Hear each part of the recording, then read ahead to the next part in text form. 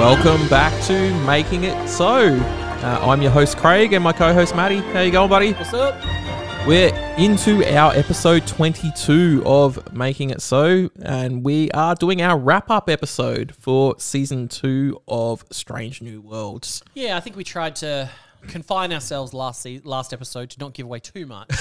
So yeah, it's probably good to just come back now after we've seen everything and had a bit of time and separation from even some of the early episodes, and just see as a whole season what worked and what didn't, and what we're still waiting to get resolution on. And Like, overall, I liked the season.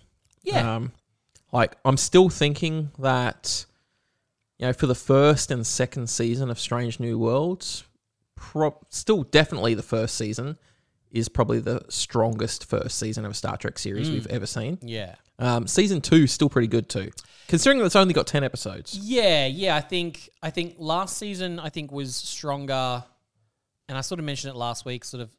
I feel like season 1 was sort of generically good, except for that weird fairy tale episode. They were all great episodes, enjoyable. You find a rewatch and that kind of thing. This episode, they swung a little bit wider, shot a little bit higher. So we had some real big successes, but I think there were more failures this season. Like, I can think of maybe 3 or 4 episodes this season where I'm like, ugh, really? As opposed to last season where there was only just the one where I'm like, ugh, really? But the highs were higher. So it was a little more of a bipolar season this season, I guess you could say. Higher highs, but lower lows. When Maddie talks about the fairy tale episode, he means the Elysian Kingdom. Oh, people know what I'm talking about. Anyway, so tell me the name of Mbenga's daughter without looking at any note. I can't. Exactly. Is it Naya or something? Nope. How was it? I don't know either, but I don't know. Anyway, before we go any further, because just in the random chance that there's anyone listening to this that hasn't seen the second season, red alert, spoilers. We will be talking about spoilers for the entire season just in this hour and a half, 2 hours, whatever it ends up being. Who Right. knows? So, I'll try not to go too hard like I did with Picard Season 3. yeah, but Maddie, go back and listen to that. If you haven't listened to our Picard Season 3 podcast. I went in. He went deep like. I went in. So, anyway, that was a long episode, that one that we did too. That was over 2 hours. Yeah, I had a lot of notes. Yeah. It wasn't all bad. No, they just, listen, but they fucked up the founders. They fucked up the changelings. Anyway, so how do we want to crack this nut, Maddie? Like, what do we want to do? Let's just remind ourselves, I guess, of each episode. We'll go through and just sort of quickly remind ourselves of each episode. And then some... I've got a few little points here and there that now I've had a little bit of separation and had some time to sort of see what they set up, what they resolved and what they didn't. We can actually then maybe it'll change the way we look at certain episodes in terms of how successful we thought they were. Okay, so the first episode of the season was called The Broken Circle. Now, this is currently sitting at a 7.6 on IMDb for its rating. Personally, I think this should have been the second episode of the season. Personally, I think we could have skipped it. You know what I mean? Like, I almost feel like you could have had an extra long episode, cut out a lot of the fat in this, and it could have happened at the same time that the trial was going on. All right, so just to remind people what the episode was, if anyone is forgetting. All right, the synopsis reads, a distress call from Lieutenant Noonien Singh compels Spock to disobey orders and take the Enterprise and its crew into disputed space on a rescue mission. Yeah, so Pike's pretty much not in it because he's traveling to go and set up for next week's episode. Correct. We're introduced to Pelia. Spock steals the Enterprise. We go to that weird planet that's like a timeshare between the Federation and Klingons. Yep. Something about the Klingons trying to restart the war with a false flag thing. They've made their own Discovery-style ship for some reason, using spare parts. And this is where we learn about Protocol 12 as well. Yeah, we set up the protocol. So yeah, a lot of setup stuff. Yeah. But the episode as a whole, I think, is very forgettable. And something that actually really stood out to me when I was going back and remembering each of the episodes is when we're first introduced to Pelia and they talk about her being a Lanthanite. She says, and she knows Spock, whatever, because she says Amanda is the first person that Pelia ever came out to as a Lanthanite. Yes. And then remember, like 5 episodes later, when Amanda shows up on the Enterprise, and Pelly is not even in that episode, I don't think. Oh no, yeah, that's true. Yeah, so you'd think they have quite a if Amanda is the very, very first person that Pelly ever told she was an alien, like the very first human she ever told that she was an alien, you think they have a pretty close relationship. You'd hope that she'd be there. Yeah, that was in episode 5, Charades. Yeah, and which again, Pellia was kind of very much like Hammer in that she was just in some episodes, she wasn't in others. I think she was underutilized. Yeah. We definitely could have utilized her more and expanded on her character a lot more. Yeah, I think less Kirk, both of them. Yeah. Actually, I don't mind having Sam around. And more of the main cast and Pellia. Like, you have the main cast, and then Pellia, I forget the actress's name, it's escaped me right now. Carol Kane. That's it. She was always kind of like a guest starring or an Carol Kane, kind of thing. I don't think her name is in the opening credits. They've kind of just added it in the end credits. She just gets her own little title card, comes up, and Carol Kane. So she was never contracted for like all 10 episodes. But I don't know. I feel like a chief engineer is a kind of important. Yeah. Like, isn't that one of the whole reasons that in Next Generation Season 1, they went, oh, fuck, we don't have anyone in engineering. I mean, they didn't have an engineering set at the time. No. And they're like, oh, we kind of need an engineer, don't we? And they went, well, and then that's when they changed Geordie to go and be the chief engineer. And then you didn't really miss the fact that there was always just like a random helmsman on the Enterprise. It didn't really matter. Well, considering that Wesley ended up piloting a lot of the time anyway. But I mean, he was gone by season 4 or something like that. And there was always just, you had Roe in for a few episodes. You had we had O'Brien in there. Yeah, there was just, and you weren't really missing anything with that kind of thing. So it is weird that, I feel like engineering is an important, like an engineer is an important part of a Star Trek show. So to just have these 2 seasons in a row now where you have an engineer who's not part of the main cast and only doing, 6 out of every 10 episodes, I think is a missed opportunity. Yeah, of course.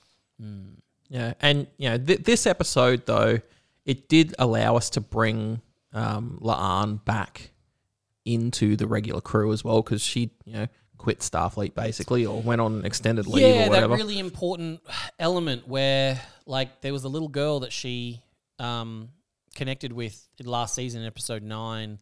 And then I'm going to go find her a home, and then got stuck there. And then remember how we never saw that little girl again after Broken Circle? Like, we didn't really get any resolution to that in Broken Circle. Like, we saw her on the planet and her parents, like, they found her parents and stuff like that. And then there was just that moment where she just went, oh, so I guess you're leaving now? And La'an's like, yep.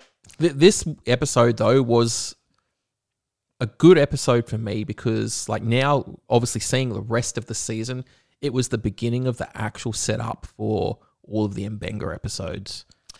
And the Chapel stuff as well. Yeah, which was weird because it wasn't really I guess it didn't really focus on anyone in particular, but La'an was such a driving force behind this episode, and then it didn't. And then by episode 3, it's all about her and her trauma over falling in love with a guy she met in a different timeline for a day. Yeah, so in terms of her overall arc, it didn't really. No, it didn't. It didn't bring anything for La'an's arc, and it brought more for Mbenga and Chapel's arc, really, at the end of the day. Yeah. So, I don't know. Have you got anything else that you want to say about that episode, Matty? Not really. Like, it was a bit skippable. Like, I wouldn't want to skip it personally, because there was some really good stuff in there, and I think it's not one of those episodes for me that I would skip from the season, and. There's only really one that I would skip from the season, but we'll get to that later.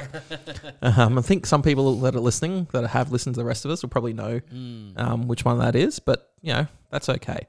The next episode of the season is one of my favourite episodes, actually, being Ad Aspera per Aspera. Yeah, which I think the majority of the Strange New Worlds fan, and we've all come to the consensus that this should have been the first episode back. Like, it should have been, you could have found a way to trim a lot of the fat out of Broken Circle, put those elements into this episode as like a B plot, because there was just that weird B plot in this one. I guess you could almost call it a B plot of the thing where La'an thought that she was the reason that Una was on trial. Yeah. And then, there was the big twist that no, Una actually kind of turned herself in, essentially. So the This episode reads, Commander Una Chin Riley faces court-martial, imprisonment, and dishonorable discharge from Starfleet. So really good episode. All the So courtroom good. stuff, fantastic with the human rights stuff, the allegorical nature of it all. Of you can apply that to any group that's being held back because of they look different or act different or have different interests to the quote unquote mainstream. I think anyone who's ever felt othered can relate to this episode. And in the future, because of this, Una becomes the poster girl for Starfleet recruitment. Yeah. No. Which Maddie and I have both got got one of those posters now. I did, going back, I have two big issues with this episode. Yeah, okay, send them. The one being, well, now that we know that Batel is the captain of her own ship. Yes, so Why was she the lawyer the whole time? So is she a JAG prosecutor and a captain of a ship? Like, it was her job before she was like a command crew. Was she a lawyer, or was she just chosen to be a lawyer because she's a captain? Yeah, and then it's like, well, if she had the Cayuga, was it just spinning its heels waiting while she was doing all this court stuff? It seems very silly to have, if someone is so high up in the JAG sort of structure, to recall them from deep space exploration and help to settle a court matter and bring it's just a waste of resources and time and allocation. Like, why isn't she like obviously we know about like Starfleet security and stuff, and like Starfleet's got its own JAG Corps. Like, why is she not like just posted to the JAG Corps? Yeah, so I don't know. Like, I'll have to maybe go back and watch maybe her introduction in the first season and things like that. Because obviously, like, we first meet her just having a booty call with The very Pike first episode in the pilot in Montana or wherever he's at. I don't know if she had a ship then at that point, or was it because obviously there was that whole subplot of they didn't really mention if she had a ship then. Yeah, well, that's why I want to go back and watch and see if there's maybe a line we missed or something. But the only other thing I can think of is because there was that weird subplot in Ad Astra about the Vulcan kind of manipulating her to do things that she sort of felt unethical and stuff like that. And she, I think, mentioned something about being pressured because she wanted this promotion she was going for. Did she not get the promotion, and then was she given the Cayuga after that? Because it's like, well, you're not going to progress any further in the JAG, so now you're just a bog standard captain. Go and do ship stuff for us. Ooh, that's interesting. Because You know? to be given a Constitution class though as well, like that's like the best ships that they've got. Yeah, at that's the time it's a pretty weird punishment. Yeah, like just go explore. Have our best ship, whatever. Yeah, so I do want to maybe do a little more digging into the series and maybe rewatch, maybe even just do like a binge and rewatch both seasons back to back now, and see where Batel lands and all of that. Because the other issue I had is this episode creates a few issues with is it Shadows of Illyria, the episode from season 1 where we find out that Ghosts of Illyria, where we find out that Una is an Illyrian. Then what we find out about this episode with like her upbringing and stuff like that, to me it doesn't all add up. So they say in this episode, no, I think they say it in what, Ghosts of Illyria. Yes. I just sort of looking at my notes here. The Illyrians, like the I guess the literal ghost that protected Spock and Pike, when Spock's reading the log and stuff from them, it says they tried to renounce their genetic modifications to join the Federation. Not Starfleet, the Federation. Yep. So the Illyrians as a species were not allowed to join the Federation because of their genetic modifications. Which also then doubles up with, well, even members who aren't, like species who aren't members of the Federation, an individual can get special dispensation to join Certain Starfleet, yep. like Nog does. But obviously an Illyrian wouldn't, because that supersedes the fact that if you're genetically engineered, you are forbidden to join Starfleet as well. So the problem that I had with all the backstory we have of Una now is if Illyrians were banned from the Federation, why were there Federation colonies in her homeworld / home nebula enforcing their laws? Yeah. And why were Illyrians being persecuted on their own land? So we kind of had a bit of a confusion, some disagreement on, like, remember when Pike goes to the planet to go and get, is it Nira? Yep. In this episode, and he can't breathe on that planet because it's because of the lower oxygen. Because of the lower content, oxygen and stuff like. So that is I did a little bit of research. That is within, I forget the name of it. It's within the nebula, which is like a 3 or 4 light year large nebula with many planets in it. That particular planet that Pike went to wasn't the planet that Una was born on, but she was born inside that nebula. But the nebula itself, when you hear Pike's sort of captain's log, says inside the entire nebula, it's only like 2% oxygen, and it's mostly this. So humans can't really exist inside that nebula at all, no matter what planet it's on. So why is the Federation, which is predominantly humans, setting up colonies in places they can't exist in with a civilization that they're shunning for being genetically modified? Yeah. You know what I mean? So I want a little more backstory to that, because at the moment it's not making sense. Why are the Federation enforcing their laws in somewhere they don't belong and people they're not interested in? Yeah, that's very not the Federation. Just, correct me if I'm wrong though, but is this your favorite episode of the season? It is. Yeah. It's up there. Yeah. It's I really, really love it. All the It's because of the moral consequences Yeah, and all that sort of stuff. I think. fap over that shit. That's like all that civil rights stuff. That's my favorite. The stuff that makes you think. And this episode, it did that right thing where it just presented the facts and it gives you both sides of the story. And it's like, well, yeah, you kind of understand the Federation for banning genetic modification because of their history, so you understand why. But then it also comes with the fact that it's like, well, that had nothing to do with the Illyrians. Why are you banning these people for your own fuck ups? And I really hope that people can see the allegory in that and help release some of their own bigotry about certain groups or whatever it may be. I got into a very long discussion in my DMs with someone who didn't appreciate me bringing up the comparison between this episode and the current drag bans that are trying to happen in the US at the moment, and couldn't see the connection between them. So, I love these kinds of episodes that really make you think and that you can apply to your everyday life. So we generally like those conversations with people in our DMs, because if we can, whether I agree with Maddie or Maddie agrees with me or we disagree or with our listeners and stuff like that, it's always good to have these conversations with people, because even a conversation I might have with Maddie might enhance his understanding or vice versa on a subject. Yes. Because I'm not an expert on every subject. He's not an expert on Yeah, and I think anyone who is trying to restrict the freedoms of any particular group because you don't agree with what they're doing, that comes from a place from a lack of understanding, and you don't know enough about it. And I'll use my own experience, here in Australia.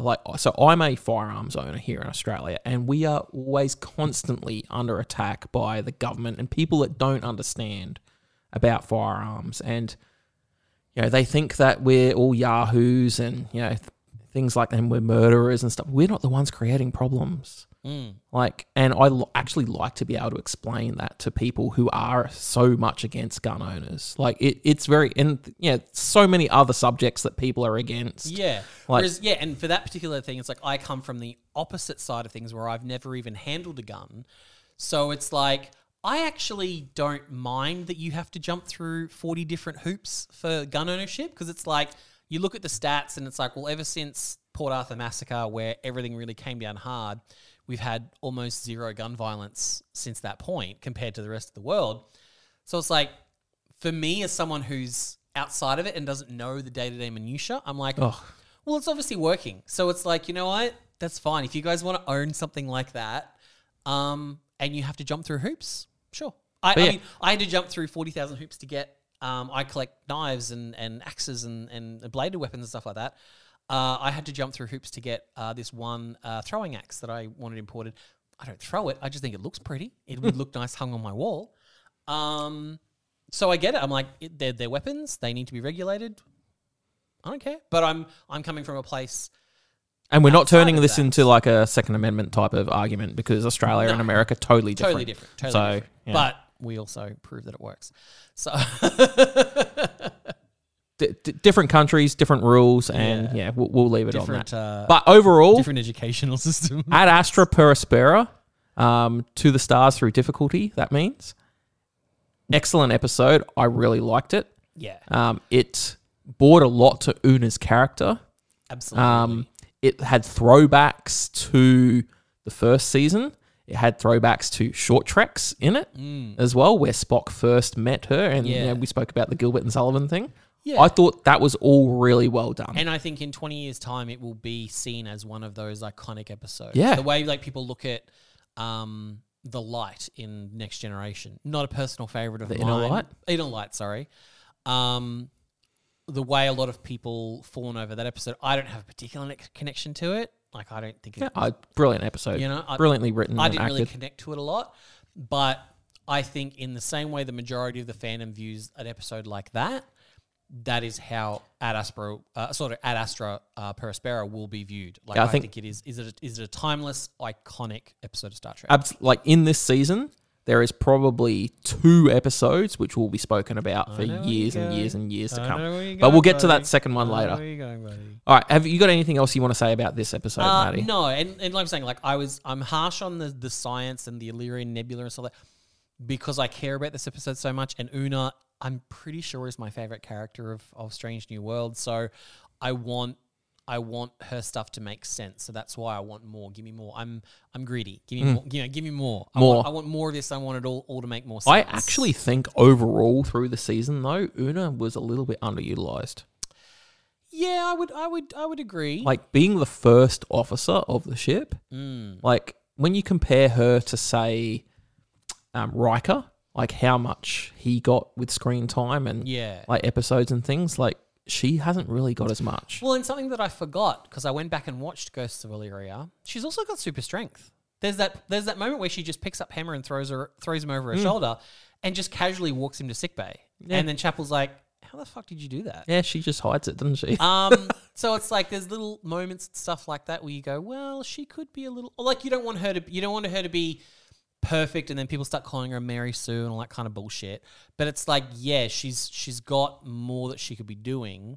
But again, I could say the same of Spock for this season. Oh yeah, Spock's got super strength, doesn't he, compared to humans? He was underutilized this season in terms of him being the science officer. He was very much a dereliction of duty this season. Okay, so the next episode, this one's a little bit controversial. Season 2, episode 3, Tomorrow and Tomorrow and Tomorrow. La'an travels back in time to the 21st century Earth to prevent an attack which will alter humanity's future history. I think this should have been Paul Wesley's only episode this season. Yes, I'll agree with that, totally. I think, and again, it's still very soon because he was back in episode 10 of last season was his first episode. That was a different alternate timeline, Kirk, compared to this one. So it was a weird choice to do that again, but with La'an. But then also it to basically be La'an's main thing for the rest of the season. Yeah, like at the end of the day, it really means nothing for her character. Like for the character, it gives her a little bit of depth, and we learn more about like Khan. But the history that we know of Khan was different in this episode, so it didn't really have meaning for overall of the series. I think this was their first time where they got too close to canon and started muddying stuff. They're like, what do we do now? There was that whole thing where the Romulan chick at the end was being like, this was supposed to happen 30 years ago, something blah, blah, blah. I'm hoping we get a little more resolution to that maybe next season. That's maybe a little thread they wanted to leave and move forward. Basically, there are certain things that are meant to happen that will happen even if they are pushed back 10, 20, 30 years somehow. Yeah, so I just... The timeline will always correct itself and keep itself flowing on the same path it was going to. In Ghosts of Illyria last season, La'an also says, and I forgot, actually, I went back and watched some bits. They're all referring to her as just Lieutenant Noonian. Oh, will they? Yeah, for those first couple of episodes. I was still trying to figure it all out. But she said that because she was bullied as a child for having the last name Noonian Singh, she went back and basically made herself an expert on Khan. So... I would have just changed my bloody name if I was yeah, her. but it's also like, well, if she made herself an expert on Khan, she would have known that he was like basically took over a third of the world over between like 92 and 96 or whatever. So then is that the history she knows? And then when she traveled to the past and the Romulan was like, it's 30 years too late. Well, this is different history. Yeah, but is that the history La'an knew? Like, she didn't seem to bump into the fact that she was 30 years too late and it was still happening. Like, we haven't talked it through. Like, you get to the end of the episode and the temporal investigator chick's like, hey, you're not allowed to talk about this with anybody. If La'an was established last season as an expert on Khan, why didn't they have the conversation about why is this 30 years too late? So did La'an learn the history of Khan doing his stuff in the 90s? Or did La'an learn the history of stuff happening in like the 2020s and the 2030s by that point, because Khan was a kid in 2022? Yeah, I think she knew the history from like 1996. But then when you look back at like season 2 of Picard, like there was the Khan project as well, wasn't there? And that was set in like 2021 or 2022. And what else was set in 2022 in Picard season 2? You had Talon. Yeah. A Romulan watcher who can detect changes in the timeline in fucking LA or wherever she was. Yep. So how was this other Romulan woman here for 30 years and Talon knew nothing about it? Yeah, so And is it didn't like do an anything about it. alternate timeline? Yeah. It's just... But it's also like, well, obviously the Picard people weren't talking to the Strange New Worlds people. And this is why you need like a Kevin Feige type guy to be like, well, no, you can't do that because this other show's doing this kind of thing. They need a Maddie and Craig. So there was just a lot of... Imagine that, like our whole job is to be the Kevin Feige of the Star Trek universe, and we'll do Stargate while we're at it. We'll do both. And our whole job is we have to watch Star Trek and Stargate all day, every day to keep these writers and directors on track. Sit there going, no, you can't do that. And that would be amazing. A writer just be like, hey, so I want to... Nope, can't do it. They'd have another writer strike, I'm sure. They're like, fuck you guys. You guys are done. Yeah.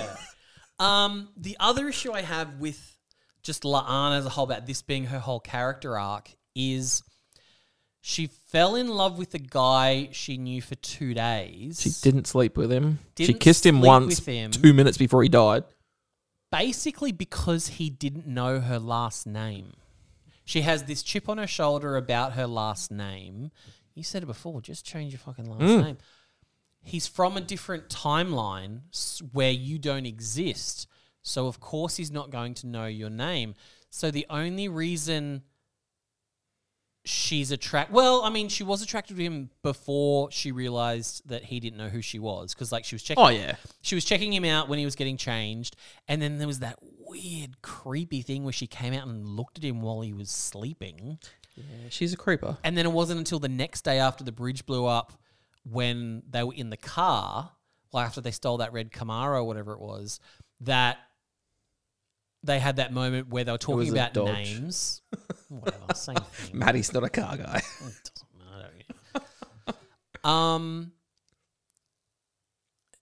Yeah, so I don't understand La'an's thing about it all, and it's like, well, just change your name when you were younger, like... Yeah. Like she's got so she's not only got the trauma of being Khan's descendant, she's got the trauma of being a Gorn survivor from when she's a kid. Yeah. Like her whole character is trauma. Yeah, and like she's got to get over the trauma. yeah, like and the whole the whole season, like the musical episode and other, she's talked about how she like keeps herself away from people, but it's like, well, she was already falling for Kirk before she knew that he didn't know who she was. So she can clearly open herself up to people before that. And then it's like, well, I feel like her and Una's relationship hasn't really been explored any further as much as it was last season.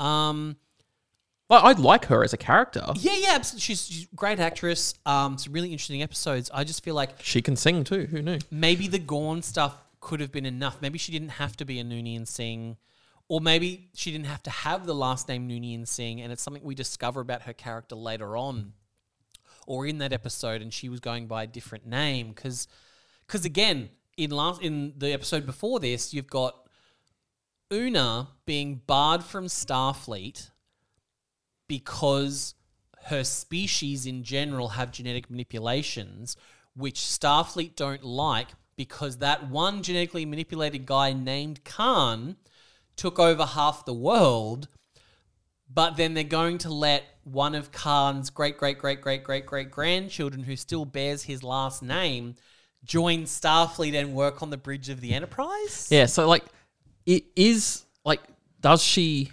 have genetic modifications, or have they been diluted over the years, at what point? or was she like a nephew or something of like Khan's Well, no, because or was she a direct descendant, like a blood? Tomorrow, she says she's a direct descendant because she has that genetic marker that Yeah, I allows her suppose, to yeah, open up that's true. all those things. So has it diluted enough that she is allowed to be in Starfleet, or is I don't know. give us so what? Khan had a child at some point who would have I'm been picking her. he probably had quite a few concubines. Yeah. But it's like, okay, was it just a normal human, or was it one of his group that were on the botany bat? Like, what? Give us these answers, especially when you're dealing with the whole Una thing. Those two things are directly correlated. The reason Una was forbidden to join Starfleet is because of La'an's great-great-great-great-great-great-grandfather, and it's not been addressed. And it bugs me because they're so tightly woven, these two things. And they're very close characters too. Una's the one was the one being prosecuted for it, and La'an is not. I mean, she talks about having a rough childhood, being bullied. She's never once been bullied on the Enterprise. No one's ever questioned her loyalty or questioned anything about her based on her last name. No one even blinks twice at it. Like, it makes me wonder, like, there's obviously some people out there that are, like, in our real world that are relatives of, like, Adolf Hitler. Yeah. Like, and it, like, I don't know, like, they've probably changed their names over in Germany or wherever they're living Surely. now. Like, and, like, how do they go about life? Like, are they suffering the trauma? Oh, God, what's that fantastic show? Stargate. With SG-1. Shut up. You like New Girl, right? Yeah. You remember how there was that original black guy on New Girl and he left and had to go and do that Coach? other show? Yeah, he had to go and do Happy Endings. Happy Yeah. Endings. Oh my God, it's the best fucking show. It's Really? I've never watched that so one. fucking hilarious. And yeah, Penny goes on a date with a guy named Doug Hitler. And so she's like trying to get over it. So she's like writing Mrs. Penny Hitler on all these. She's like, if she married this guy, could she deal with her last name being Hitler? So, yeah, and obviously that's what this episode, Tomorrow was about. It's like, what's that age-old sort of morality idea that, yeah, if time existed, everyone says, well, the first thing you would do is go back and kill baby Hitler. Even Rhodey in the MCU is like, well, you just go back and kill baby Thanos. Yeah. you know what I mean? So it was an interesting morality play, but this whole obsession she has with Kirk now is weird. Just while I think about it, was that Rhodey that actually said that though? Or was that a scroll? Oh, spoilers! I don't care either way. All right, so have you got any more that you want to say about that episode, Matty? Yeah, I don't know. I liked the episode, and it was interesting to see, and it does happen quite often in Star Trek where they come back in time and they're in our current time and they do things. I liked the episode overall. Yeah, I just don't like what it's done since. Did it add anything to the overall story, like the only thing that it's really added to like La'an's character is her constant pining for Kirk. Yeah. And it's like she was attracted to him. And he was a different dude, really, at the end of the day. But it just the logic isn't there to me. I know, emotions aren't logical. Correct. Especially when it comes to romantic feelings. But it's like she started feeling stuff for him. She found him attractive before she knew that he didn't know who she was. So she's capable of doing that. Yeah, absolutely. But then it wasn't until she found out that he didn't know what a Noonien Singh was that she really started falling for him. And then he got killed. They kissed and he got killed. So now she's had transference and she's transferred these feelings onto our universe's Kirk, who, based on what she's saying, she should be able to cut those things because he knows what a Noonien Singh is. And that's why she would have protected herself from him in the first place. And then she finally, after an entire season, goes, hey, I like you. And he's like, cool, I've got a baby on the way. So sorry. I guess she just has to move on to Sam Kirk, I guess.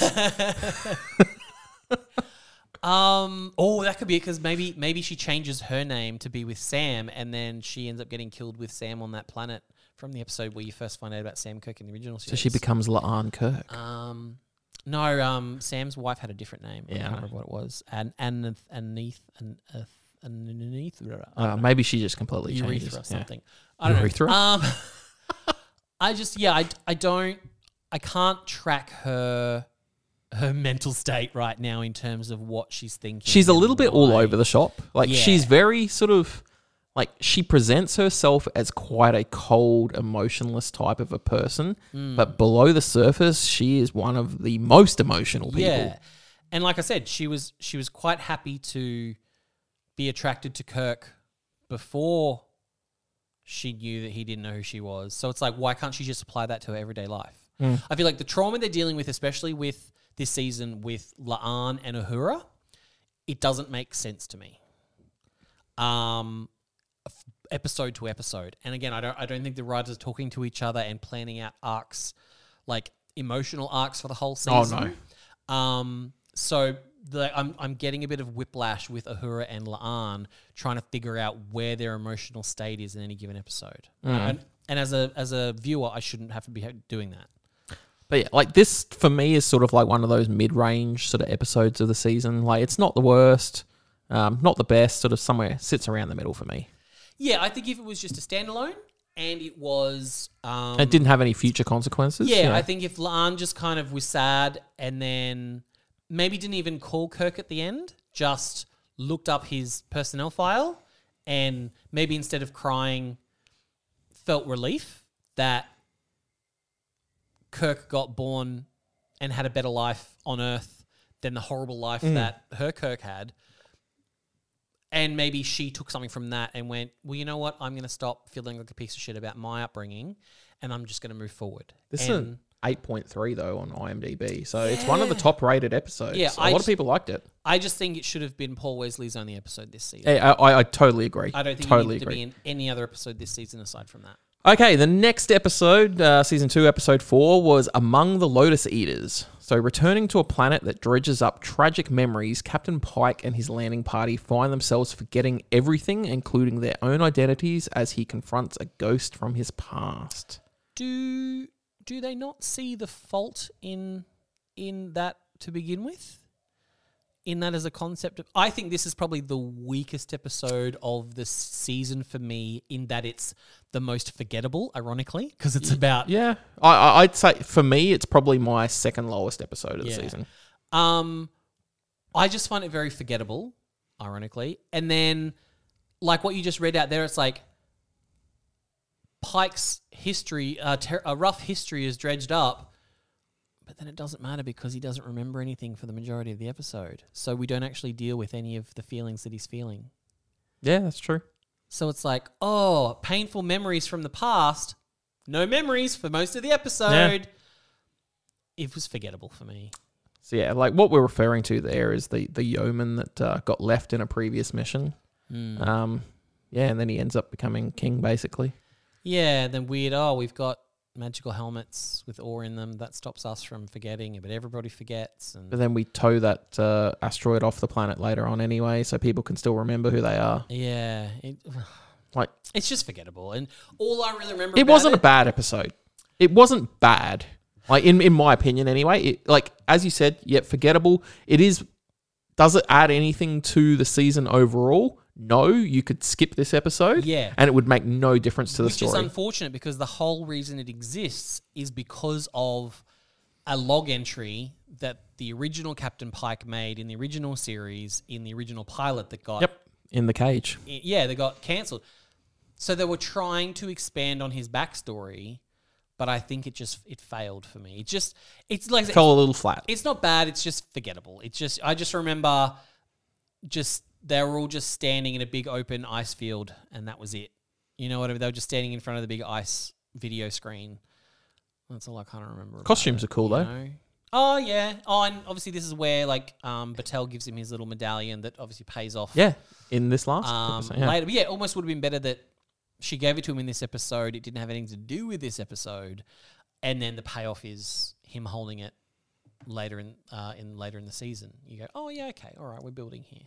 The next episode, do you want to say anything more about that one, Matty? No, it's forgettable. The next episode is basically Spock and Mock 2.0, being season 2, episode 5, Charades. So a shuttle accident leads to Spock's Vulcan DNA being removed by aliens, making him fully human and completely unprepared to face T'Pring's family during an important ceremonial dinner. I liked it. It was fun, this episode. This was fun. I think it probably should have been a season 3 episode, given that we got Spock and Mock last season, and when we're only doing 10 episode seasons, I think it was too soon. Spock and Mock was the 5th episode as well. Yeah, interesting. And then the other issue I have is that if this is episode 5, then we had 6, 7, 8, and 9 of Spock and Chapel exploring their relationship, and by episode 10 they were broken up. And so it's like,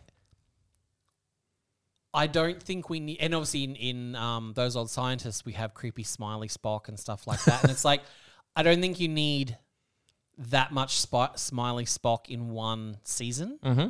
Like, if you have Spock and Mock in that season, if you have Charades in this season, you don't need Those Old Scientists in this season either. You know what I mean? Just have the one random episode where Spock is acting wonky, and then the rest of the time have him... the status quo being a good science officer and sciencing shit. I think, from this point to the end of the season, he kind of is just all over the place, and I can't follow him as a character and what he's doing, and I don't understand. In the same way I was saying with La'an and Uhura, I don't know where their trauma state is. I can't track where Spock is in his playing with emotions. Like, he got given his loot in episode 1 by Mbenga, and I'm like, that's a big thing. Spock's Vulcan loot is kind of iconic. We had that one little joke thing in episode 3 where there was a noise complaint that La'an had to investigate, and he's like, I will endeavor to... And that's it. And it's like the whole point of the Vulcan loot was it was a way for him to quieten his emotions, because he was having physical reactions when Chapel walked into the room, based on what he did last season in the Gorn episode. So yeah, it's a bit all over the place for me. Yeah, I feel like the writers' room as a whole went, this is what we're going to do with Spock this season. It was almost like there was 10 writers, went out and wrote 10 individual episodes, and all added a little piece of that element into their episode. So it was kind of just the same thing over and over and over again with no continuity running through it. So he was all over the place this season. All right, and that was a 8.3 episode as well. So that was one of the top rated episodes of the season, according to IMDb. I think Spock and Mock was maybe a better episode of the two. It was very much a rehash that was a 8.0 of the same thing. It was nice. The Amanda stuff was nice. It was nice to see Amanda. But again, we wasted the whole Pelia knowing Amanda coming out to Amanda thing like that. Yep. That was ignored. Yeah. Anyway, next episode was season 2, episode 6, Lost in Translation. Uhura seems to be the only one who can hear a strange sound that seems to trigger terrifying hallucinations. A little bit of a horror episode, and we got to see like flashbacks and bit of in Uhura's brain stuff of Hema. Zombie Hema. Can you just read back the first 7 words? Uhura seems to be the only one who can hear a strange... 7. Not 1, just 2, 3, 4, 5, 6. Uhura seems to be the only one. Yeah. I feel like that's basically the arc of her for this season. She does everything. She's doing Spock's job. She's doing Pelia's job. She's doing her job. She's dealing with all her trauma. Like, they are just... Like, they piled a lot onto her. They piled a lot onto her this season. And look, I've been very vocal in my criticisms of we need more Ortegas. Obviously, Melissa Navia's had her own personal traumas between the seasons, and they've lightened her workload. I was going to say, do you think that's a lot to do with it? That's what I'm wondering. I'm wondering if maybe some of the things that Melissa was going to be doing in this season, they've had to go, oh, and she's just gone, look, I can't handle that. I'm talking out of school here. I don't know. Well, anytime I saw a couple of weeks back on the Will Wheaton's show, the Ready Room, where they spoke to Melissa Navia, and she did talk a little bit about where her partner died and all that sort of stuff, and you could see that it was still like wrecking her. Hey, yeah, and I can't remember whether it was that, because I remember you sending me the video to that, and I mean I didn't watch the whole Ready Room. I just watched the Melissa Navia bit. I watched that, and then like her open letter to the fans and stuff like that as well. And it was in one of those two things, she spoke about, just being in the middle of a take, like they would do their bit, and in between takes, she would just have to go, leave the room, have a cry, come back, which I totally get. I'm dealing with my own sort of grief and trauma. So nothing's officially been stated, so I would understand if they did lighten her load, so that she could sort of still be there in a capacity and just not have to anchor an entire episode and have all that weight put on her shoulders. So perhaps that is why maybe some of the things that were originally intended for Ortegas were maybe given to someone like Uhura. And that's why Uhura just seemed to be the magical fix. Like Spock wasn't doing his job properly, so she was doing it. She was doing all her stuff, and then she's dealing with her own in-story trauma, still dealing with her family and Hema. But again, that was all very backwards and forwards in terms of her dealing with it. And I feel like she'd kind of dealt with it last season, but it came back this season, and it was a lot. I didn't like... I'm just sort of... and it's another Uhura needs to learn how to communicate episode as well, this episode. Yeah, the communications officer doesn't know how to communicate with people. Yeah, but then it's also like, was it episode 2 or episode 3? No, it must have been episode 2 last season, where she has to learn to communicate with those people through song. And hum. She has to hum at the big crystal to be able to talk. Like, it was just another version of that. Like, she had to learn how to communicate with the people in like the creatures that were the nebula. To save the nebula, though, she blows up all the ships inside the nebula, which absolutely would have killed the things inside the nebula. That horrible fucking bar scene I will never forgive about her sitting down next to Kirk, him introducing himself, and she's being like, don't hit on me. Yeah, and he really wasn't.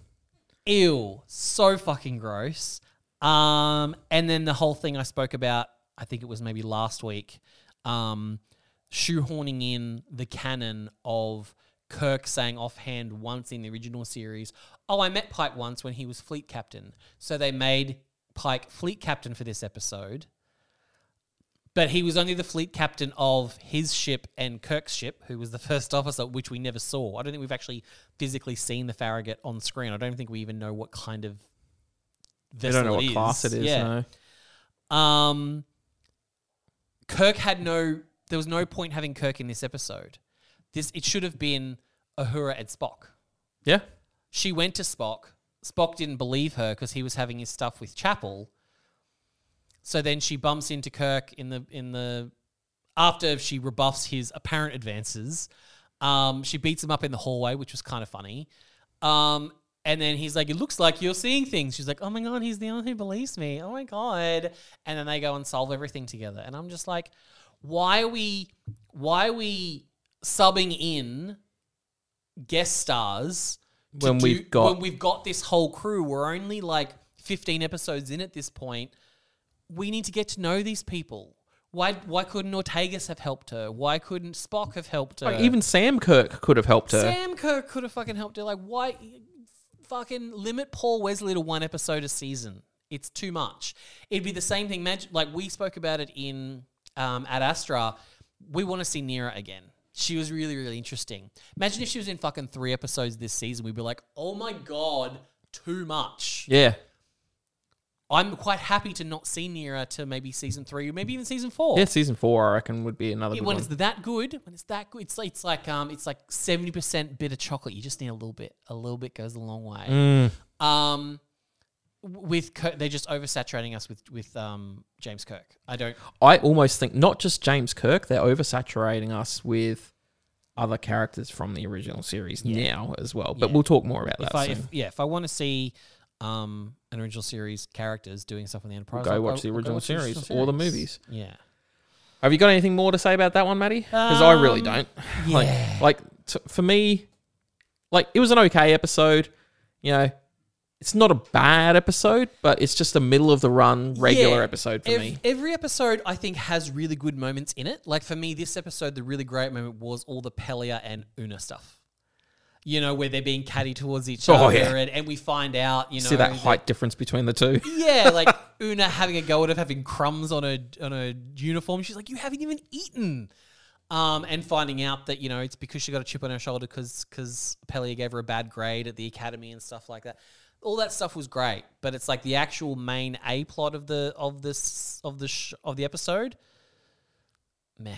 Actually, I want to go back and mention one thing from Charades, the last episode that we were talking about, where Spock is like getting shitty at Sam Kirk, because of the crumbs on the table. That was so weird. I thought it was hilarious. So weird to me. I will end you. So weird. All right. Anyway, moving on to episode 7, Those Old Scientists. Now, this was probably the most anticipated episode of the entire season for majority of the fandom out there, including myself. You were weeks out. You were like counting down, like 5 weeks to go. As soon as we found out that there was an go. episode called Those Old Scientists and it was going to be a crossover with Lower Decks, I was like, I'm going to love seeing this on-screen live action. I really like Boimler and Mariner as characters, and I thought this was brilliant. I am not a huge fan of Lower Decks. I can watch it. I think you went into this episode like a bit more reserved, I guess. Because I don't have that instant love for the Lower Decks characters yet, so I'm like, I don't know. I don't know how they're going to... Because I find Mariner extremely unlikable. Just so unlikable. So I wasn't looking forward to this. I was just like, she's don't like know. not very Starfleet, but she is Starfleet at the same time. I don't think she's Starfleet at all. I don't think she belongs there. I don't think she would ever have passed the psych test to actually get well, both her parents are... So her mum's a captain and her dad's an admiral. Fucking Nepo babies, I swear to God. But it was they fun. Fucking nailed it. Yeah. This was, and I hate using this word, this was a perfect episode. Yep. I can't critique anything and say they could have done this better or they could have done that better. As someone who's not a huge Lower Decks fan, I really, really enjoyed this episode. This Mariner, I love. Live action Mariner, gimme more. I want more of that. She is funny and likable and endearing. Her animated counterpart, out an airlock. See you later. What about Boimler? Boimler, I'm kind of ambivalent about. I think he's enjoyable in both forms. He's that guy. He's Starfleet to me. He wants to be Starfleet so bad. He has that imposter syndrome where he's in Starfleet. He's there. He's worthy of being there, but he wants to be Riker. He wants to be Picard. He wants to be memorable for Starfleet. Yeah, so he wants to feel He's like a fan. Yeah, he wants to feel like he's in the club. He feels like Starfleet is a secret club that he wants to be a part of, and he just needs to realize that he's already part of the club. He's a Starfleet officer. He's in. He's enough. Like, if he was alive now, he'd be doing this podcast with us. I feel like Mariner very much gaslights him a lot. Oh, yeah. I mean, having said that, like, I've seen every episode multiple times. Like, it's not like I hate Lower Decks and can't watch it. I'm not connected to it yet. I understand that the ship, I criticize the ship a lot. I think the Cerritos is a very, very ugly ship, but everyone claps back at me and it's like, I understand that it's supposed to be an ugly ship. That's the joke. I get it. I don't find that joke funny. You know what I mean? Like, it's just like the cheap ship, with the cheap crew. But here's the thing: is the show is called Lower Decks. Like, I rewatched the first episode the other day, and Mariner's just like, oh, anything like above like here doesn't matter. But the problem is they both work on the bridge. They both work on the bridge, and the design of the ship means engineering is in that little pod between the nacelles. That's below where they are, and that's really important. That's where the chief engineer, like, the design of the ship doesn't tie in with the joke entirely. Yeah. You know what I mean? I think episodes like Next Generation Lower Decks, episodes like Voyager's Good Shepherd, do those in quote unquote insignificant characters better. I would very much like to see. We spoke about it, I think, during the episode. Maybe you going and watching maybe some Rick and Morty and stuff like that, and seeing if you can see the correlation between the two. So it's a little juvenile for me, but I don't mind it. But I loved Boimler and Mariner in live action. I loved their uniforms too. They look really good. I want to bring that white line up. I don't like the uniform. I mean, it looked better in live action than it does on the show. I hate it on the show. It's so ugly, which again is part of the joke. Especially when you've got Riker, flying around on the Titan in the First Contact style uniforms. So it was nice seeing Boimler in that in, what was it, season 2 or whatever it was.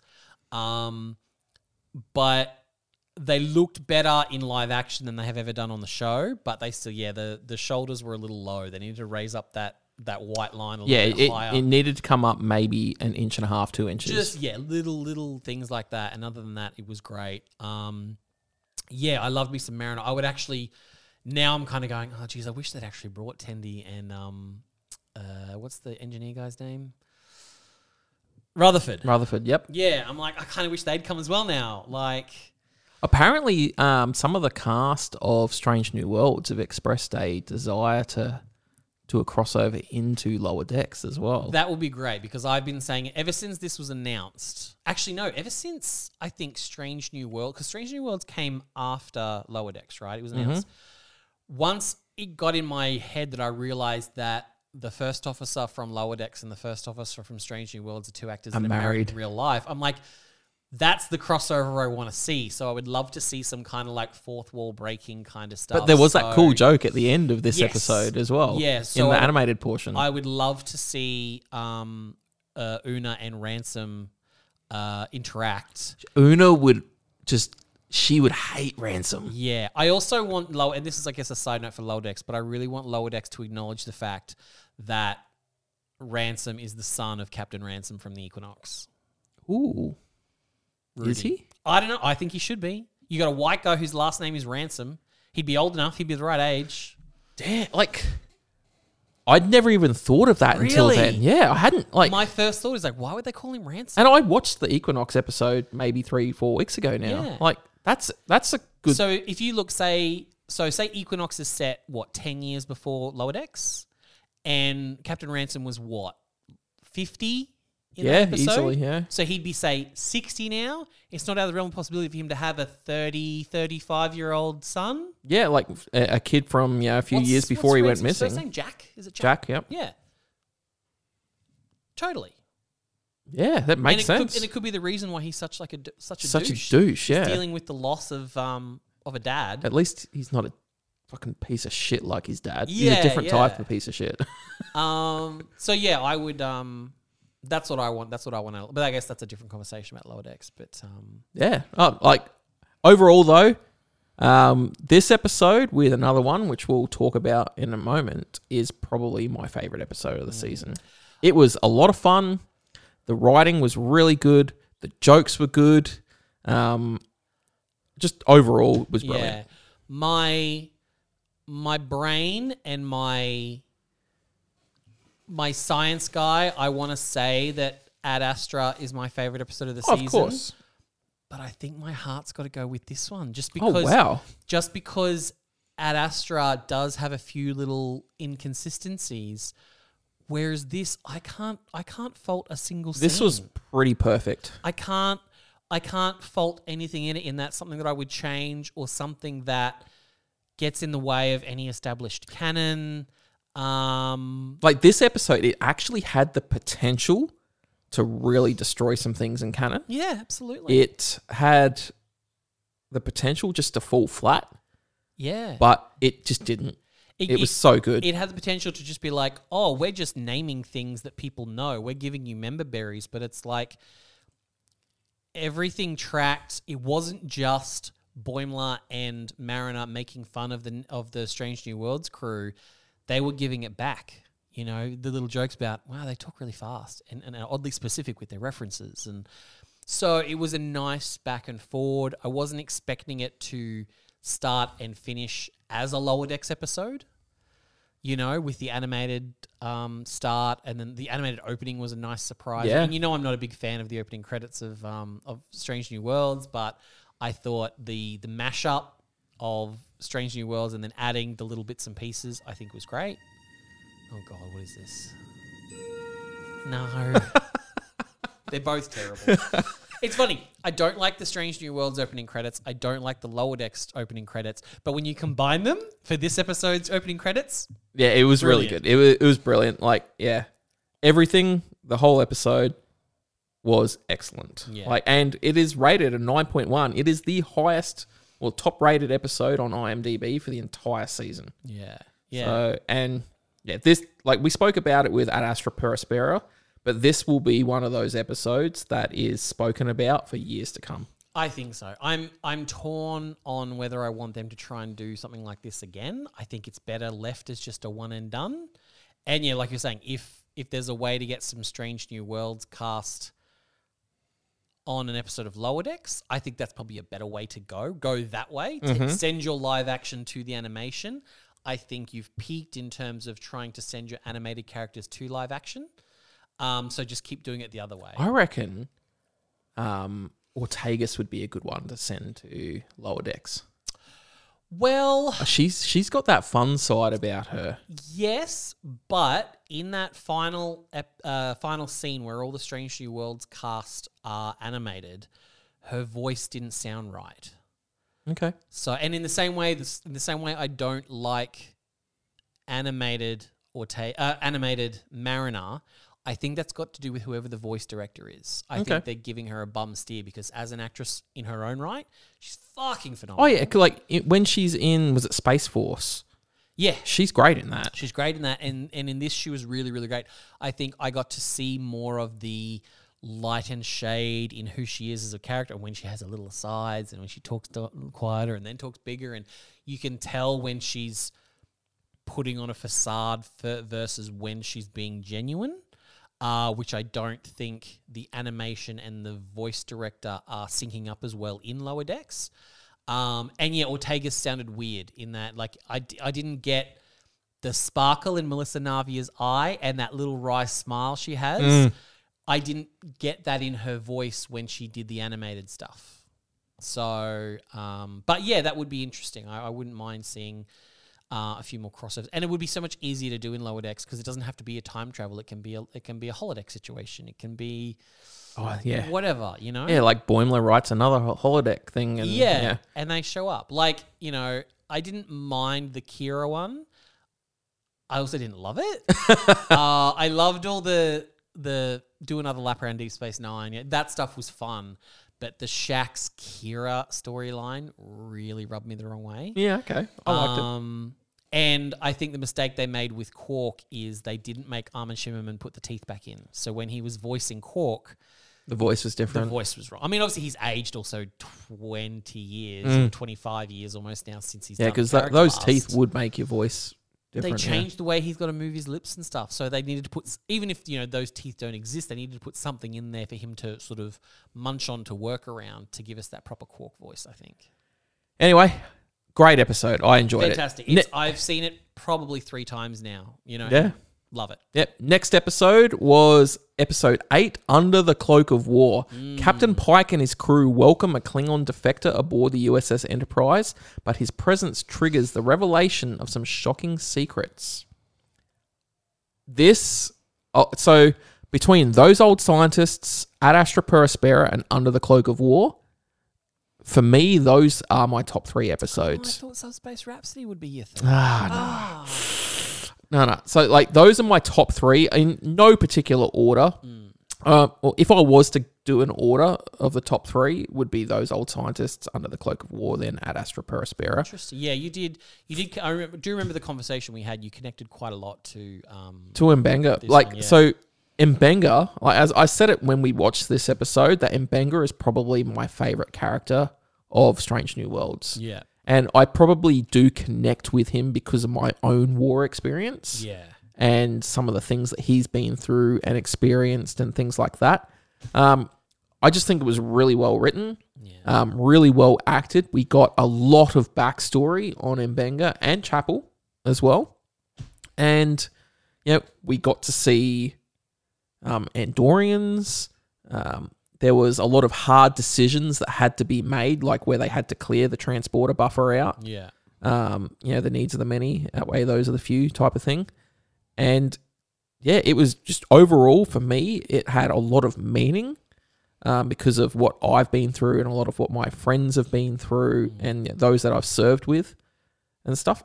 At the end of the day, just a really good, meaningful episode for me personally. Yeah. No, I remember the conversations we had. This one definitely resonated with you. I really enjoyed. I think I agree with everything you said. With the caveat of I don't think they realized the Klingon character. What did they end up naming him in the end? What did he go by? Jar or Kar or Jan or whatever it was? I'd have to check my notes. I don't think they resolved him completely as a character. I still don't understand. I was invested the whole time. Ambassador Dakra. Ra, that's right. Ian goes, call me Ra. Played by Robert Wisdom. Yeah. I was invested the whole way until the big revelation where Mbenga's like, oh, I'm actually the Butcher of Jagal. Yeah. And I'm like, huh? And the more I've thought about it in the weeks since, the less sense it makes to me. In that, where was Ra's moment where he realized, did he actually ever want peace? He's now with the Federation advocating for peace. But in the flashbacks, the last thing we saw was him ordering them to kill children and all that. He gave that order. Basically, he's a coward. He's without honor. He ran away to leave his men to be slaughtered, took credit for, his men, killing a whole bunch of people, and it wasn't him ever at all. And that's why he's left. But it was him. He gave the order. In the flashbacks at the end, they say he gave the order, kill anyone on the planet who isn't Klingon, including the women and children or whatever. So because Chapel has that moment where it's like, oh, he's murdering children now. He gave that order. Yes, but I think he's trying to say that he didn't give that order and he killed his men to stop them doing that. But he didn't kill his men. Mbenga did. No, but he's making everyone else think that he did, which is why he's the Butcher of Jagal. Right, but that leads back to at what point did he then decide he wanted peace and started working for the Federation? I guess because he didn't want to go and, face his people for murdering his own guys. I don't know. But Klingons love murder. Murdering their own people. If you murder someone in the right circumstances in honorable combat, you're a legend. So that's what the character of Ra wasn't fully realized. Is it honorable that he killed his men? Going with the story, is it honorable that he killed his men because they were killing women and children, or he's called the Butcher of Jagal because he did butcher his own men? That's why he's called the Butcher of Jagal, right? He didn't. But nobody, the only person that knew that was Mbenga. But is he getting the name Butcher of Jagal for killing 3 generals? I think so. Really? Yeah. I feel like most Klingons can do that before breakfast. But he wouldn't have got that title until he left Jagal. But why did he leave Jagal? Because the Federation was winning? See, now Maddie and I have to go back and rewatch this episode. I'm not rewatching it. I've watched it was a heavy episode. I've watched it twice. I agree with everything you said. The Mbenga stuff was great, not a problem. I just don't understand Ra.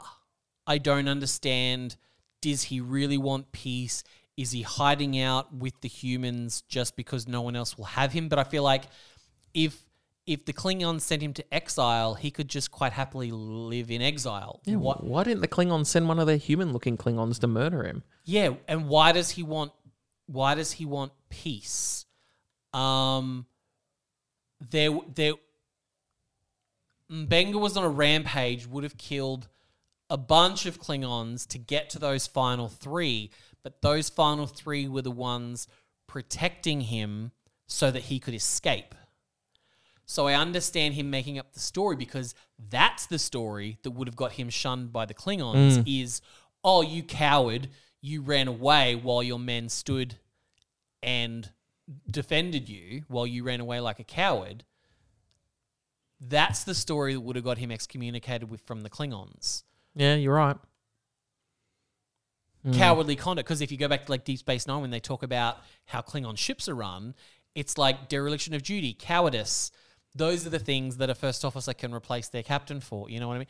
So I don't understand Ra. I don't understand. And because we don't find out right to the very, very end, and we spoke about it in the episode, because we don't find out right to the very, very end that Mbenga is actually the guy that killed those 3 Klingon generals.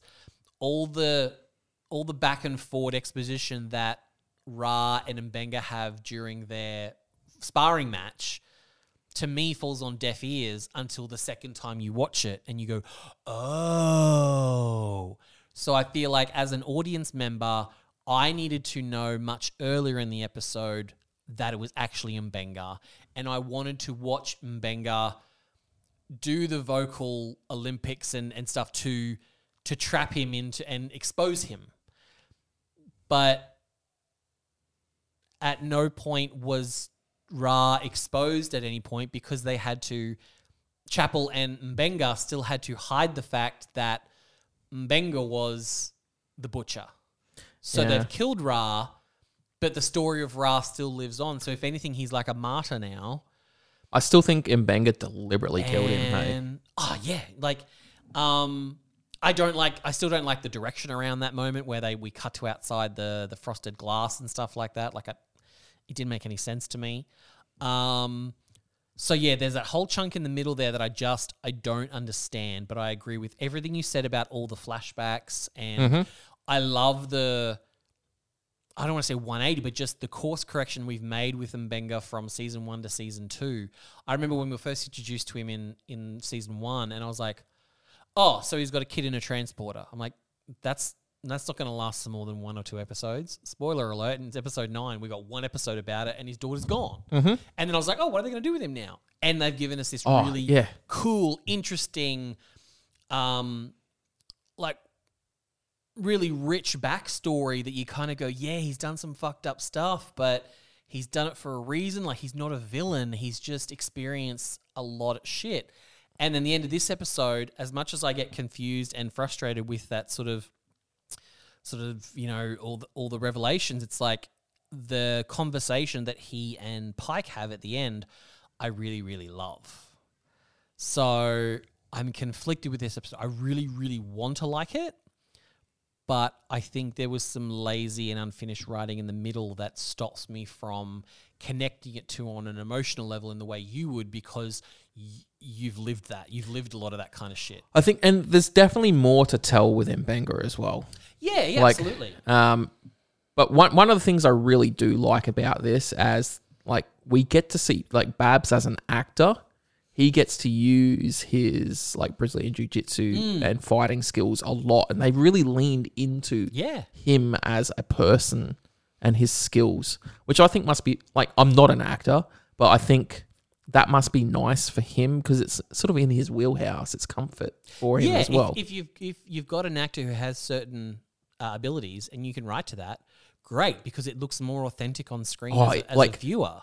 Just the way he, like, because I've done some Brazilian Jiu-Jitsu and all that sort of stuff throughout my life, and the way he moves is just amazing. And yeah, he is a black belt. So anyway, the next episode, probably, this is my least favorite episode of the season, Subspace Rhapsody. So, an accident with an experimental quantum probability field causes everyone on the Enterprise to break uncontrollably into song, but the real danger is that the field is expanding and beginning to impact other ships, allies, and enemies alike.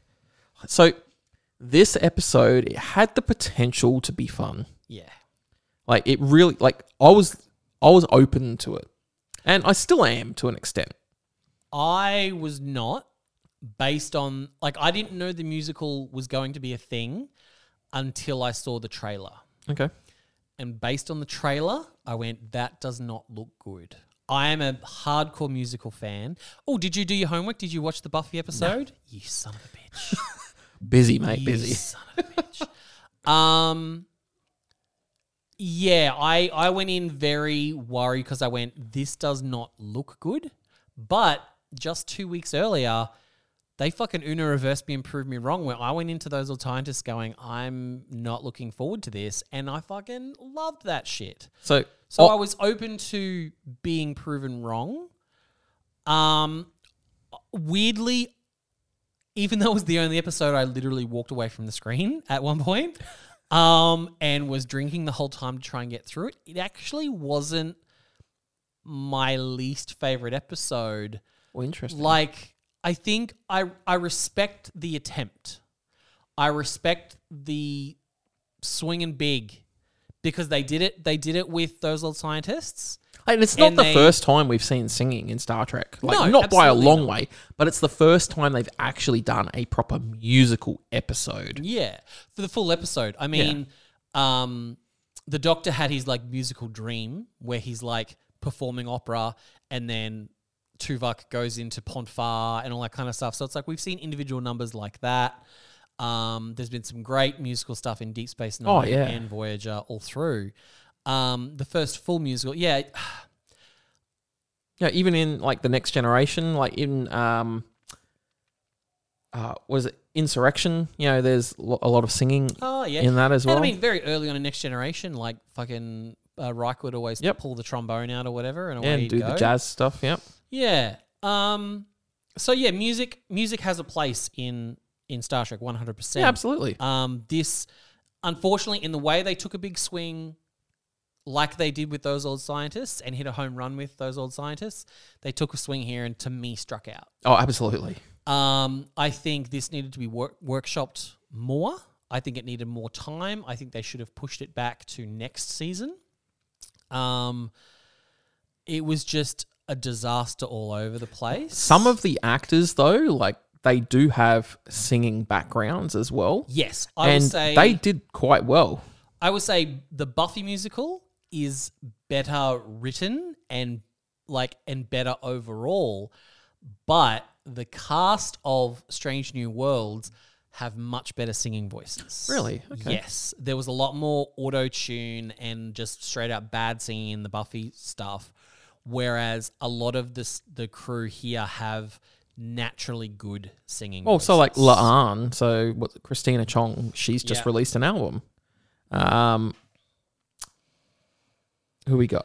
Jess Bush has a great voice. Jess Bush, she was fine. Ethan Peck has a wonderful voice. Yep. Celia, what's her last Celia name? Rose Gooding. That's the one. Yep. She's got a fantastic voice. Yep.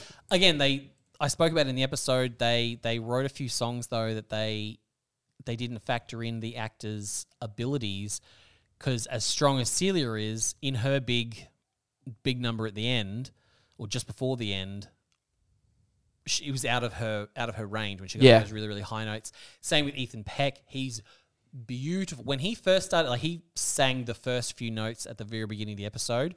Beautiful lower register. And then when he sang his I'm the X towards the end, again, the lower stuff, beautiful. But the execution was off. So I didn't talk about it in the episode because I wasn't sure, but I went back and had a listen.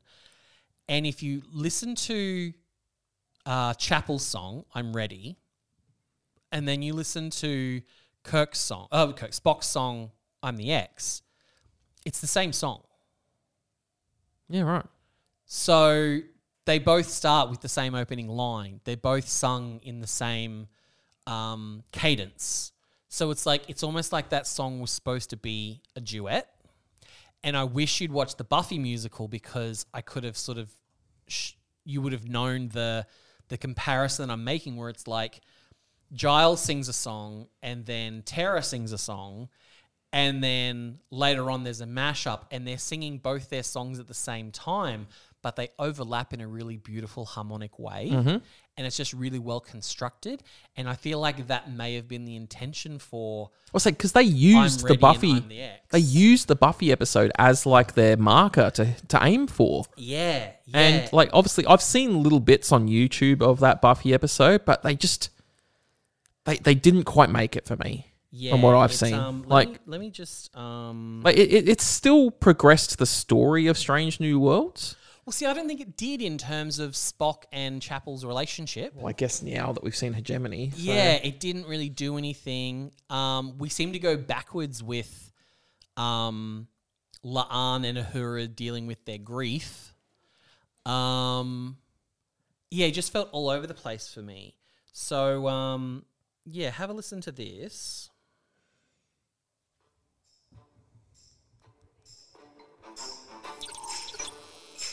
Sorry to put everyone through it again. This news really changes everything. I did. So this da da da da da da da.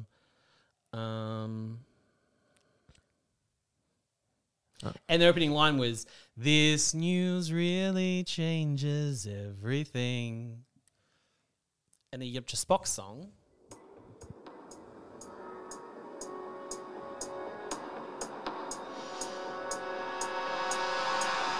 This news really changes everything. Yeah. I can't believe how wrong I've been. So they're actually the same song all the way through it. So it's like either they've just cheated and they've just copied and pasted, which is lazy, and they should be wrapped across the knuckles for that. Or it was originally intended as some kind of big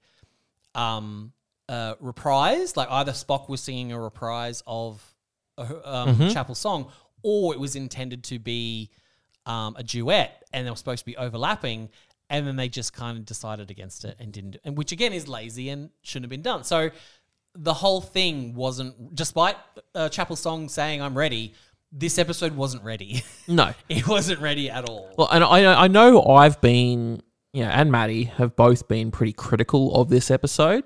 Like, do I hate it? No, I don't hate it, because there are some good moments in this episode. And, like, some of the songs, they are a little bit catchy, but I think, like, they're not memorable. I didn't remember all of them from the first time I heard them.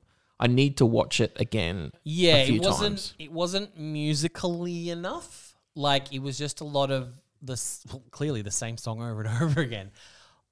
Give me some big, like 1950s big band, like the song that Uhura plays at the start of the episode that causes the whole thing in the first place. put it all into that kind of vibe. Or what Buffy did really, really well is the style of music sort of related to the character, and the kind of character they are will be the kind of song they would sing. So I don't know that, while I think maybe Jess Bush's song was one of the stronger ones, like it didn't match her character because we don't know these characters enough yet. And you know, you can go back and listen to the episode. I was critical to of that last song of Uhura's towards the end there. Like the tone was all off just in terms of what she was singing about and how she was singing it, and going back and forward. It just wasn't successful. But like I said, it's not my least favorite episode of the season because I respect the effort, and maybe over time it will grow on me. And I know that the fandom is ravenous for it. There is a large subgroup that think it is one of the best fucking things. Oh yeah, ever been there's created heaps in of television. And if that's the case, great, more power to you. I would say maybe watch some more musicals. If you look through like Facebook comments and Instagram comments and stuff about this episode, there is a large area of the fandom that frothing over loves it. And like people are posting the like all of the music from was it SoundCloud? Not SoundCloud, sorry. What's the other Spotify. Spotify. Like the whole album, people are like listening to it in their cars and stuff. I'm like, great, that is actually really good. Like, Yeah. like just because I don't particularly like this episode and Maddie doesn't mean that other people can't. And that's the beauty of being fans of shows and just people in general. We're all different. Yeah. And it's like, I know there might be people out there who was like, well, I think Those Old Scientists was a shit episode. Or Yeah. I think There has been. I've seen Ad that. Astra. So it's like, cool. Well, if you can get something out of an episode that we don't like, and we can get something out of an episode you don't like, well, it's like, well, then we're all happy. They're not always going to be 10 out of 10s. So it's like, but as long as, you know, some people are enjoying it, great. I hope they don't try and do it again next season, like Archie and Riverdale and all those people did, where they would just do a musical every season. Because fuck, they were terrible. Yeah, I'm hoping it'll grow on me, but I don't have high hopes. And it's one of those episodes that I'm not going to skip. I will rewatch it again. Yeah. And I'll probably rewatch it this next week just because we've spoken about it again. And I just want to... I want to experience it again to see if I like it more. I want to like it. I just don't think I can get myself across the line. Like, you're right. Like, and saying that you want to like it, like...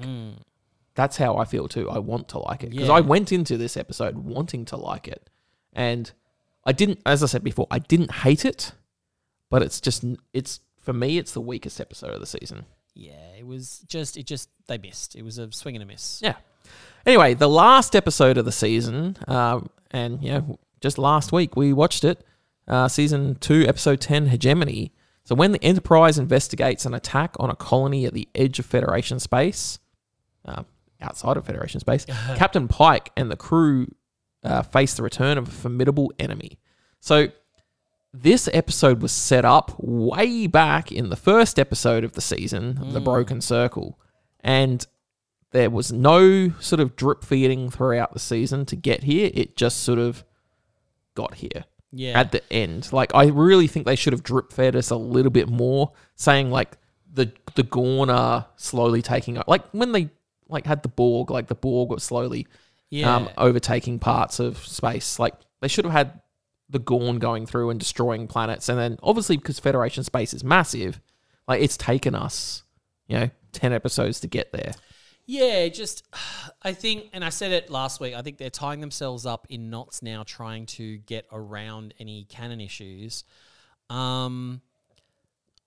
Just embrace it or don't, it's getting a little muddy and a little weird. And like, I say that canon matters, but at the same time, canon doesn't really matter because like it does and it doesn't, like, if that makes sense. Because like, yes, things have changed. Like, people complain about like the look of the Enterprise compared to like when we originally saw the Enterprise in the original series. Like, that look is canon, I guess. Like people are going to find things to whinge about no matter what. And when you've got a series that spans 60 years of, canon, you are going to most likely get things wrong, and not everybody's going to be happy with everything. Yeah, I think it's just the problem that I have is, and I may have said it maybe at the start of this or maybe last week, it's like, well, if you're not going to do the research and make sure everything's airtight, don't bother.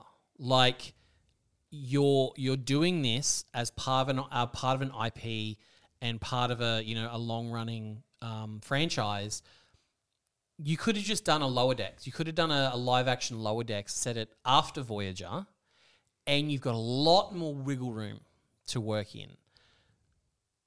These people chose to create a show that... Well, they created the show because people wanted it. Yeah, but it's like, okay, we're going to build a show that butts right up against the original series, even closer than what Discovery did. Drink. And then you're going to draw comparisons no matter what. And it's like, well, if you just do something original, then it's fine. So if you're going to write something and because you want an already established audience so that your thing can be a hit, well, do the research and don't be like, well, we're going to scoot around this and say canon doesn't really matter. It's like, well, if canon doesn't really matter, then why are you creating the show based on canon that exists? Like, I think that the way they are writing the Gorn, they are quite an interesting enemy. Absolutely. I mean, they're just knocking off Alien. Which I'm cool with. Yeah, because it's Alien's excellent. Yeah, it's a great movie franchise.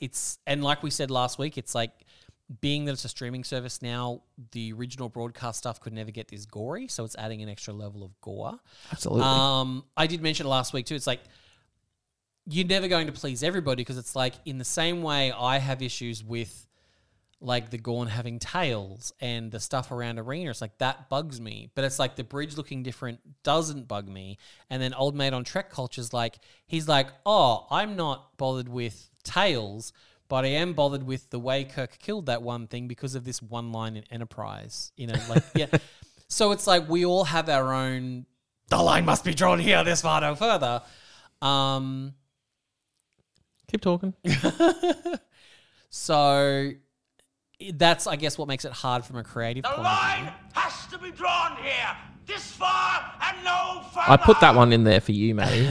But I also like this one. The line must be drawn here, this far, no further. Both classics. So I guess, we all have our own things that just bug us, and other things we're like, it's fine, The look of the Enterprise at the moment, I'm kind of like, it's fine, like that. I like the look of the ship. Yeah, I think the bridge is really, really pretty. I went back and watched the Short Trek Q&A yesterday, and sort of looking back, it's like, as much as I enjoyed that, it looks a lot better now. Mm-hmm.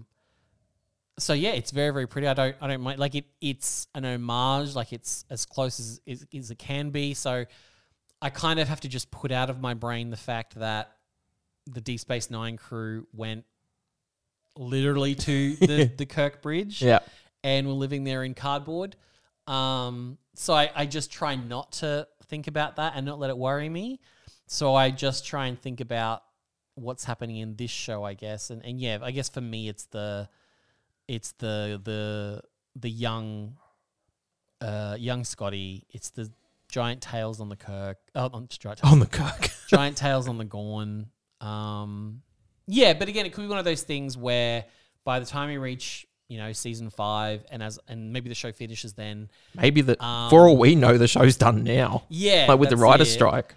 It could all wrap up in a nice little bow, and we're just impatiently wanting the rest of the information to get there.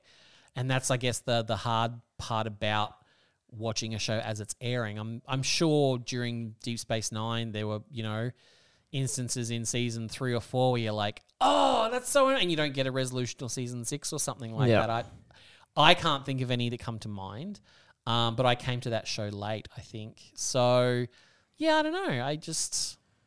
Anyway, overall, Matty, I really enjoyed this season. A strong season overall with a couple of just regular sort of in the middle-ish type of episodes. Yeah, peaks and valleys for me. I think last season was generally pretty good across, except for episode 8. And then this season had a few more peaks and valleys for me. But that also could just be because I have higher expectations this season. Because the first season was so good. Well, no, yeah, because the first season was so good, and I went into the first season having zero expectations because at that point I only had Discovery really to compare it to. So I was like, well, it can't be worse, can it? And it ended up being like, It ended up being way better. I think I said that I was crying in the first episode when Pike gave his big sort of speech towards the end there, and there was the montage of all the rights and stuff going on. I got misty eyed, like it was so well done. And I felt that same way again during Ad Astra. I got quite emotional about it, and even in Hegemony, something I really really liked right at the end is Pike beams back to the ship, sees that Chapel's alive, goes in for the hug. Yeah, he's happy to see her. Oh, and I love a captain who can hug their crew. That's something Janeway always did. She could hug her crew. Picard would never. Well, Picard Next Generation could never. And then like Sisko, it's like he had his son there. So that was he could be very soft with his son, and they would hug each other and kiss each other. And the idea that in the 90s, a black single father could be that emotional with his son, where they could have those heart-to-hearts, where they could hug and kiss each other as father and son on television in the 90s was so rare and so precious. So, we got those kind of things. So I love being able to see the softer side of a captain. So yeah, seeing Pike being able to hug Chapel like that, and not everyone go, oh, that's weird, or oh, the captain's hugging one of you. Yeah, it was just, I'm so glad you're alive. Mm-hmm. Was such a really really touching moment. So there's little things in every episode this season that I've loved, but then there's been more things this season where I've gone, ooh, than the first season. I wouldn't have done that. So anyway, where do we go from here with Strange New Worlds? my God. Don't know. That's literally the last song in the Buffy musical. Where do we go from here? We don't know when Strange New Worlds will be back. When does the end appear? So the next season of Star Trek that we are going to see will be Lower Decks. Sound our victory cheer. Tell me, where do we go from here? All right. You done, Maddie? I could keep going. No, please don't. So, yeah, the next season of Star Trek that's going to be on streaming or TV is Lower Decks. In a couple of weeks still? Yeah, like 4 or 5 weeks or so. Is it September it comes out? Oh, look, I'll have to look, but yeah. Well, we're wrapping things up, so if we don't look now, we'll never know. Then after that, we're going to get the final season of Discovery. Which, look, I'm that much of a masochist. I will watch it. Yeah, I'll watch it as well. And look, look, I'm not going to say I'm going to hate watch it. I go in very open-minded for the first episode or two. Usually by episode 3, I'm hate watching. Now, just for those that will ask as well, Maddie and I are probably not going to do weekly episode by episode of Lower Decks. It appears 7th of September. Okay, so that's not that far away. Maybe the first episode. All right.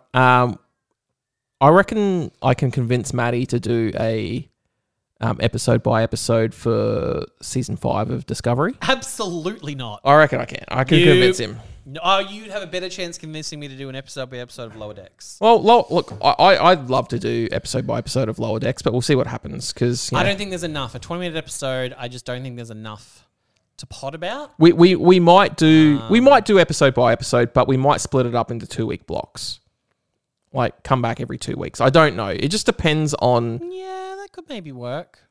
Like obviously, we've both got lives outside of doing this podcast. We've both got jobs and we've got family. I could quite happily just do a season wrap on Lower Decks because it's going to be 10 episodes. Yeah, I could do that, but obviously that's a long time to wait. So yeah, maybe we could even do like 5 and 5, like come in at the midpoint and go. We'll do the first 5. And yeah, something like that. We'll figure it out. We'll figure it out. Like this will not be the last making it, so that's for sure. No, and Discovery, you've got no chance. 0 chance, mate. I'll see what I can do. I'll work on Maddie. No, Who wants to do Unless season there's- 5 of Discovery unless with me? There's a pro under the table doing things while I'm in front of the microphone. There's no chance. I don't know, mate. I don't have that much money, so. Anyway, all right. Overall, good season. I enjoyed it. Yeah. Sounds like Maddie enjoyed it as well. Yeah, it had peaks and overall- valleys. Overall, still enjoyed myself. A phrase I come back a lot to is, "Was the juice worth the squeeze?" Absolutely. Some of the sips were a little sourer than others, and there was a bit too much pulp. But in total, the juice was worth the squeeze for season 2 for me. Right. Yeah. So anyway, until you hear from us again, whenever that will be, please feel free to message us on Facebook, Instagram, whatever socials that we're on. All right. Where can we find you on socials, Maddie? Not on Facebook because I'm not 100. You can find me on Instagram at HighBitchMaddie, H-I-G. Was that high bitch, Maddie?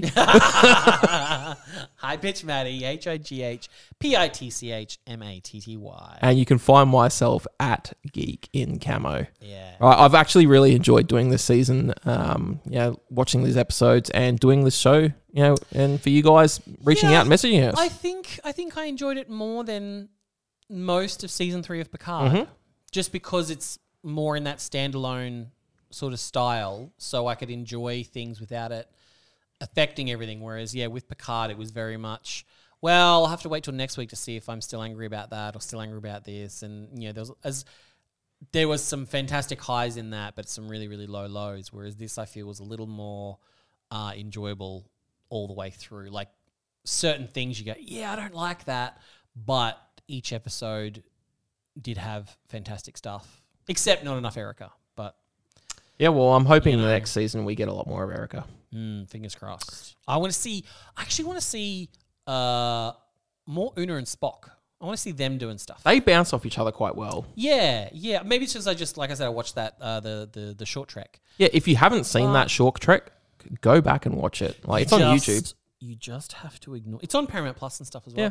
You just have to ignore those horrible cutaway shots where they show the stupid Discovery style turbo lifts that are just like the turbo lifts are just flying through a void on rails. Yeah. In these giant, vast cavities of like, it hurt my eyes, and I remembered the last time I had a Discovery headache, and that it gave me one of those. But the actual stuff inside the turbo lift, fantastic, and I do kind of wish they would bring back that Spock wig because it was kind of cool. Anyway, until we are back again, whenever that is, for making it so, Maddie and I, girls, guys, and Janai, There it is. we're out of here. See you later. Where do we go Bye. from here? Get into geek.